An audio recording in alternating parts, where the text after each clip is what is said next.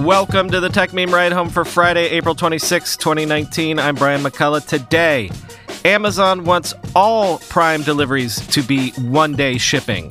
Slack files for its IPO, and Uber sets its IPO price range. Someone with a personal vendetta to fix Gmail. And of course, the weekend long read suggestions. Here's what you missed today in the world of tech. Today is just going to be another cavalcade of earnings and then unicorn IPO news. So let's start with the earnings. Amazon reported Q1 revenue of $59.7 billion, up 17% year over year. Operating income of $4.4 billion, up from $1.9 billion year over year. And net income of $3.6 billion, up from $1.6 billion a year ago. So Amazon's just continuing to kill it, right? Except there are some slight quibbles to note.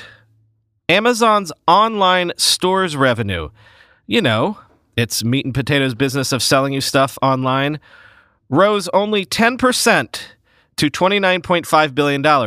That's down from the 13% growth rate seen just last quarter. And that also represents the lowest growth rate for the retail business in Amazon's history. And in fact, quoting CNBC, quote, Amazon's revenue came to a slowdown across the board. Its total revenue grew 16.9% compared to the year-ago period, representing the slowest expansion since the first quarter of 2015. Its North American revenue saw a 17% increase compared with last year's 46% growth, while international growth dropped to just 9% down from the previous year's 34% growth rate, end quote. Now, note that this is a slowdown in growth. Slowing growth, not, shrinkage. And BT dubs, Amazon might be like, who cares about the retail side? Because the AWS unit reported revenue of $7.7 billion, up 41% year over year. And AWS now represents 13% of Amazon's total sales overall and 50% of its total operating income, contributing $2.2 billion of the $4.4 billion in operating income.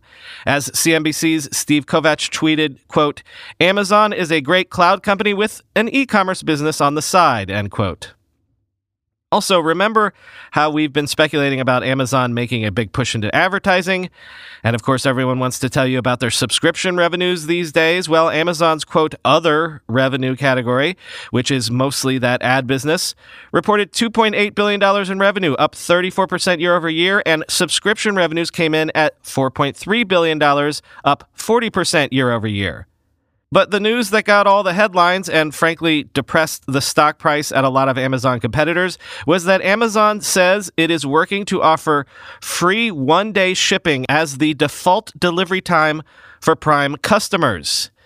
However, it will take, quote, a significant amount of time to achieve that, and also a significant amount of money, as Amazon also said it is setting aside $800 million in Q2 of this year just to roll this out. I do have to say, I order stuff from Amazon basically every other day, and earlier this week, stuff just started magically coming in only a day. I ordered a present for my daughter's birthday just yesterday morning, and it's sitting under my desk as I record this. I know getting things just a day quicker doesn't sound like much, but it kind of feels magical. And I guess Amazon had to do this because 2-day shipping seems table stakes now. Amazon had to differentiate to stay ahead of the competitive pack, but still, ordering something in the morning and having it less than 24 hours later just feels magical.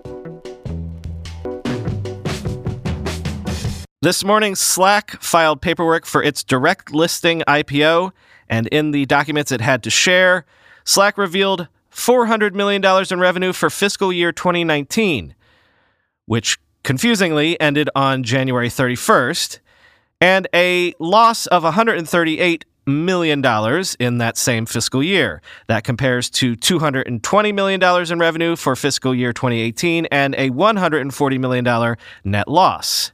Slack also reported daily active users of over 10 million, 88,000 paid accounts, up 49%, and paid customers paying over $100,000 based on annual recurring revenue, of 575, which was up 93% year over year. Quick Silicon Valley parlor game. Who wins in a Slack IPO? Quoting from CNBC, Accel is the company's largest shareholder at 24%, followed by Andreessen Horowitz with a 13.3% stake and Social Capital with a 10.2% stake. Slack CEO Stuart Butterfield owns an 8.6% stake, and SoftBank holds 7.3%, end quote. Given the recent prices pre-IPO shares of Slack have been trading at on the secondary markets, Slack might achieve a market cap of $15 or $16 billion. Uber has set its IPO terms, and it looks like Uber's not going to hit that magic $100 billion market cap mark that it was hoping for. By setting a price range of $44 to $50 per share, Uber would raise $10.35 billion at the top end of that range, which would represent a valuation of around $84 billion. Now, this would still be one of the biggest IPOs of all time, the 8th largest U.S. IPO, in fact, and it would instantly make Uber the 30th most valuable company listed on a U.S. stock exchange. But again, Uber was hoping for more. There were times in recent months when a $120 billion market cap was being touted. And the last private valuation during the most recent round of funding for Uber was $76 billion. So at the low end of that range, Uber would risk IPOing as an undercorn. One wonders if Lyft's recent underwhelming stock performance since its own IPO has had an impact.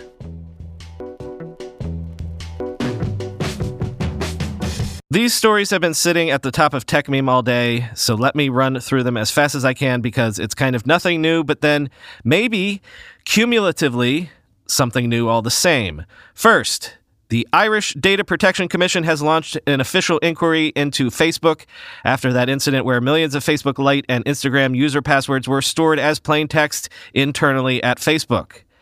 Next, the New York State Attorney General has announced an investigation into Facebook's unauthorized collection of more than 1.5 million users' email address books. And then, yesterday, Canadian privacy regulators found that Facebook committed serious breaches of local privacy laws due to mishandling users' personal info. That investigation was around the original Cambridge Analytica stuff. And sources are telling the New York Times that as it weighs constraints for Facebook and its widely expected disciplinary ruling coming sometime soon, the FTC has discussed stronger monitoring of Facebook's privacy practices and direct punishment for Mark Zuckerberg himself, quoting from The Times. At least one member of the 5-person commission has called for direct punishment of Facebook's chief, Mark Zuckerberg, and believes the proposed fine would not change Facebook's behavior, the people said. In fact, the member would be willing to fight in court for stronger controls over the company, the two people said, end quote. I alluded to this yesterday, but in one of the weekend episodes coming up soon, I get into a mini debate about whether Facebook actually is changing. And this is why I think they are. They're facing like an S-storm around the world from every arena, facing fines, possible antitrust rulings, you name it. So it's not just that I think that this is encouraging Facebook to finally have a come-to-Jesus moment and change its behavior. I think the point that I may or may not have made clearly on the weekend episode you'll hear on Sunday is that I think that this is encouraging Facebook to move its business and business model into areas where it's less likely to catch crap for what they do. Like, maybe I'm suggesting that given the choice of reforming the way it does business and moving its business to areas that will attract less scrutiny, it's choosing the latter. It would rather go hide than actually have to reform.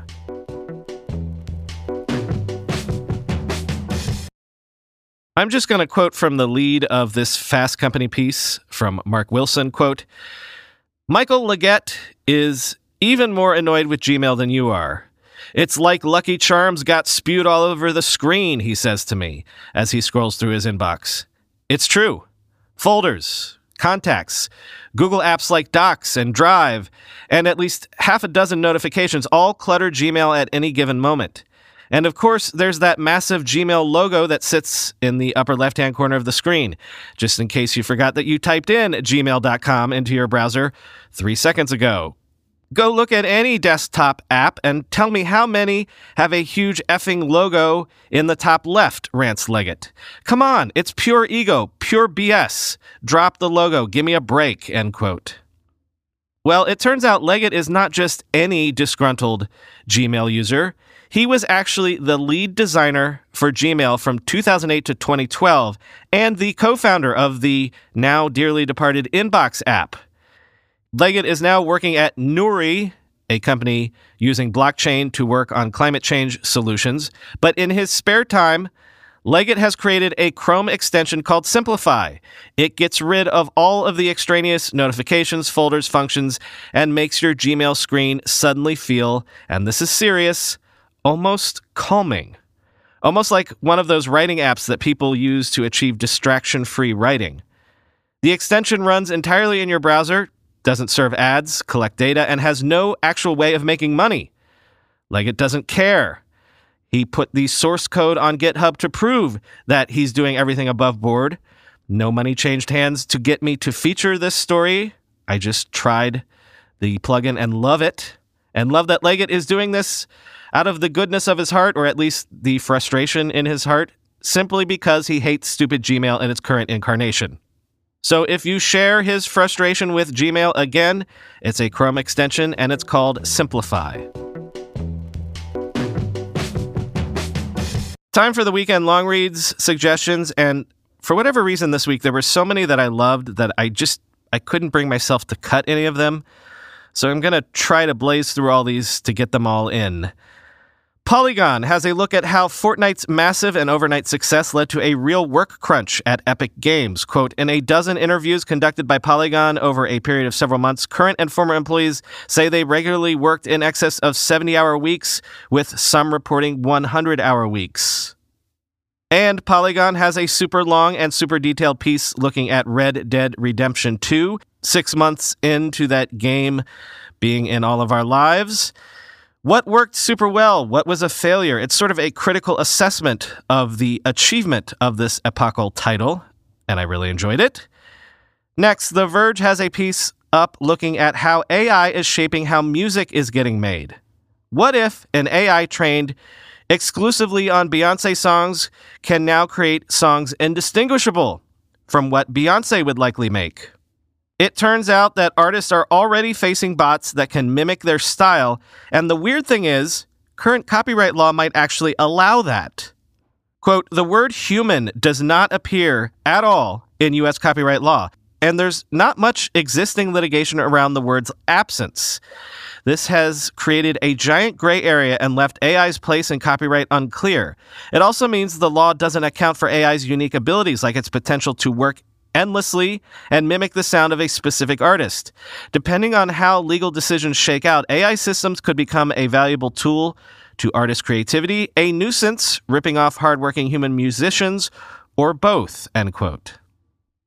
Fortune has a piece up that I absolutely devoured, which looks at, as the title says, how the Kleiner-Perkins empire fell. When I was coming up in tech, it was once the bluest of the blue chip VC firms, the one name you wanted to back you if you wanted to get prominent quickly. So famous, it only needed one name, really, Kleiner.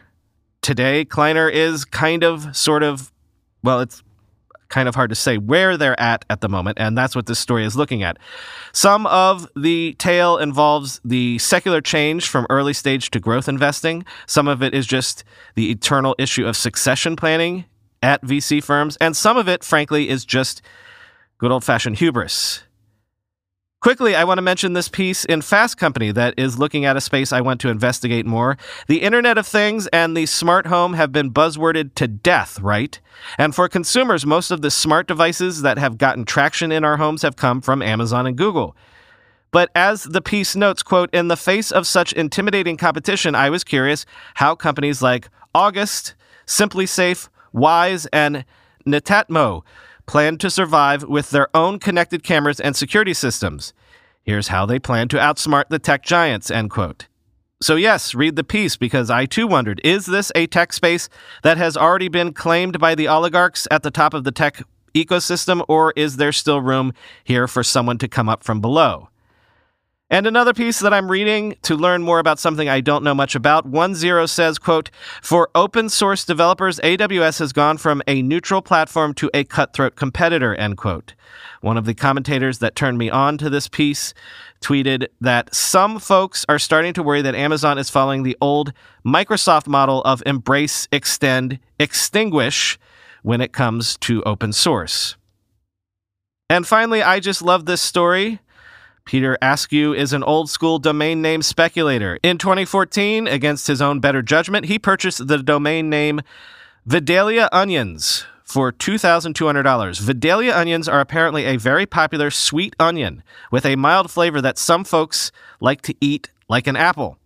Peter knew nothing about onions or farming either, but he was from Georgia where the onions are grown, and somehow the idea of doing a farm-to-consumer business over the web via this domain name appealed to him. Quote, "And so I did.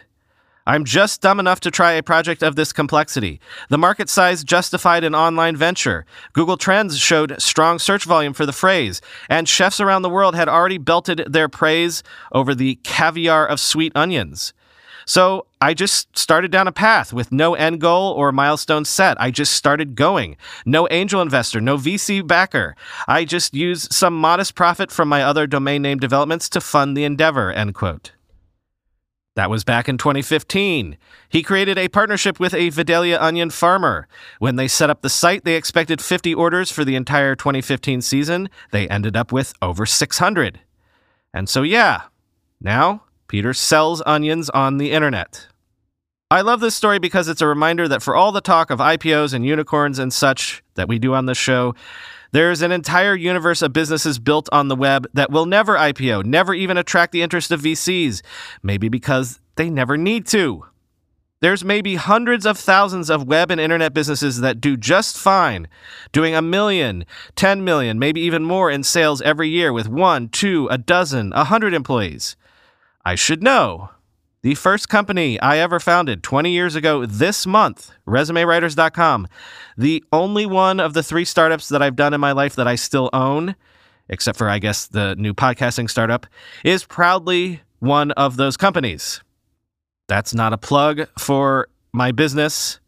More, it's a timely reminder, even to myself, that for as much as we seemingly end up talking about the same 30 big-name companies on this show each and every day, that's not the entire internet or even the entire tech economy or tech ecosystem. Not even close. Big nerd weekend this weekend. Avengers Endgame, of course, but also the beginning of the Game of Thrones Endgame. Speaking of anniversaries, I know that I started reading the Game of Thrones books 10 years ago right now, because I met my wife in June 10 years ago, and I was already on to the 3rd book, The Storm of Swords. I remember reading that next to her on the very first July 4th weekend we ever spent together. I've mentioned many times I'm a nerd child of the 80s. Some part of me will always be amazed that we have comic book movies at all, much less that they've become the dominant popular culture. But even more than comic books, if you had told me when I started reading those Game of Thrones books 10 years ago that Game of Thrones would be the maybe dominant cultural event of our current decade, I for sure would not have believed you. I was just like, HBO's going to do a Dungeons and Dragons, a sword and sorcery show. I've got to read what this is all about because it's probably only going to last a season at best. Well, nope. Everyone seems to dig dragons and stuff all of a sudden. You know that sort of double-edged Chinese curse that says, "May you live in interesting times"? Well, may you live long enough to see those things that you thought would always be hopelessly nerdy become hopelessly mainstream. Talk to you on Monday.